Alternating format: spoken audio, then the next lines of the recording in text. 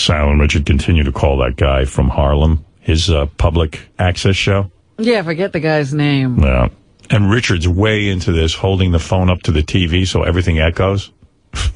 He's like obsessed with that. Is that Hugs for Harlem? Is that what Hugs for Harlem, yeah. You know what I'm saying? We just need to be aware as young black men. You know what I'm saying? I told y'all before, leave these white women alone. Stop trying to date them. Stop trying to be, you know what I'm saying, the master's, you try to date the master's daughter. Hello? Hey, what's up, my brother? What's going on? Who this? Hey, I wanted to talk about Mark Carr. That white devil. I can't believe that he got the kind of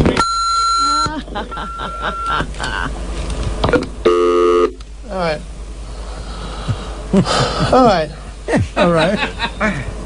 Hello? Yeah, but what I was wanting to say.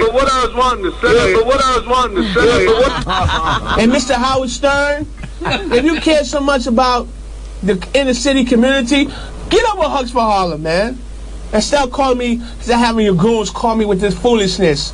You know what I'm saying? You make enough money to come to the hood, Howard Stern. And he's not all that with that long hair. Is that a wig? Because I think Howard's going bald. Hello? Hello? Talk to me. Hello? Yeah, hello? Hello? Hello? Come on. Huh? Yeah, now I hear you. Mike Walker making an appearance on the Hugs for Harlem show. All right. Hello? Hello? Yes? Hi. Hi, how you doing? How are you? I'm fine. How you doing? I love a black cock. Oh, please, ma'am. Get a life.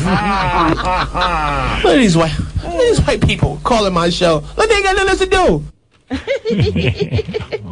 White people. Blue Irish checking in, Mike Walker and Mr. Echo.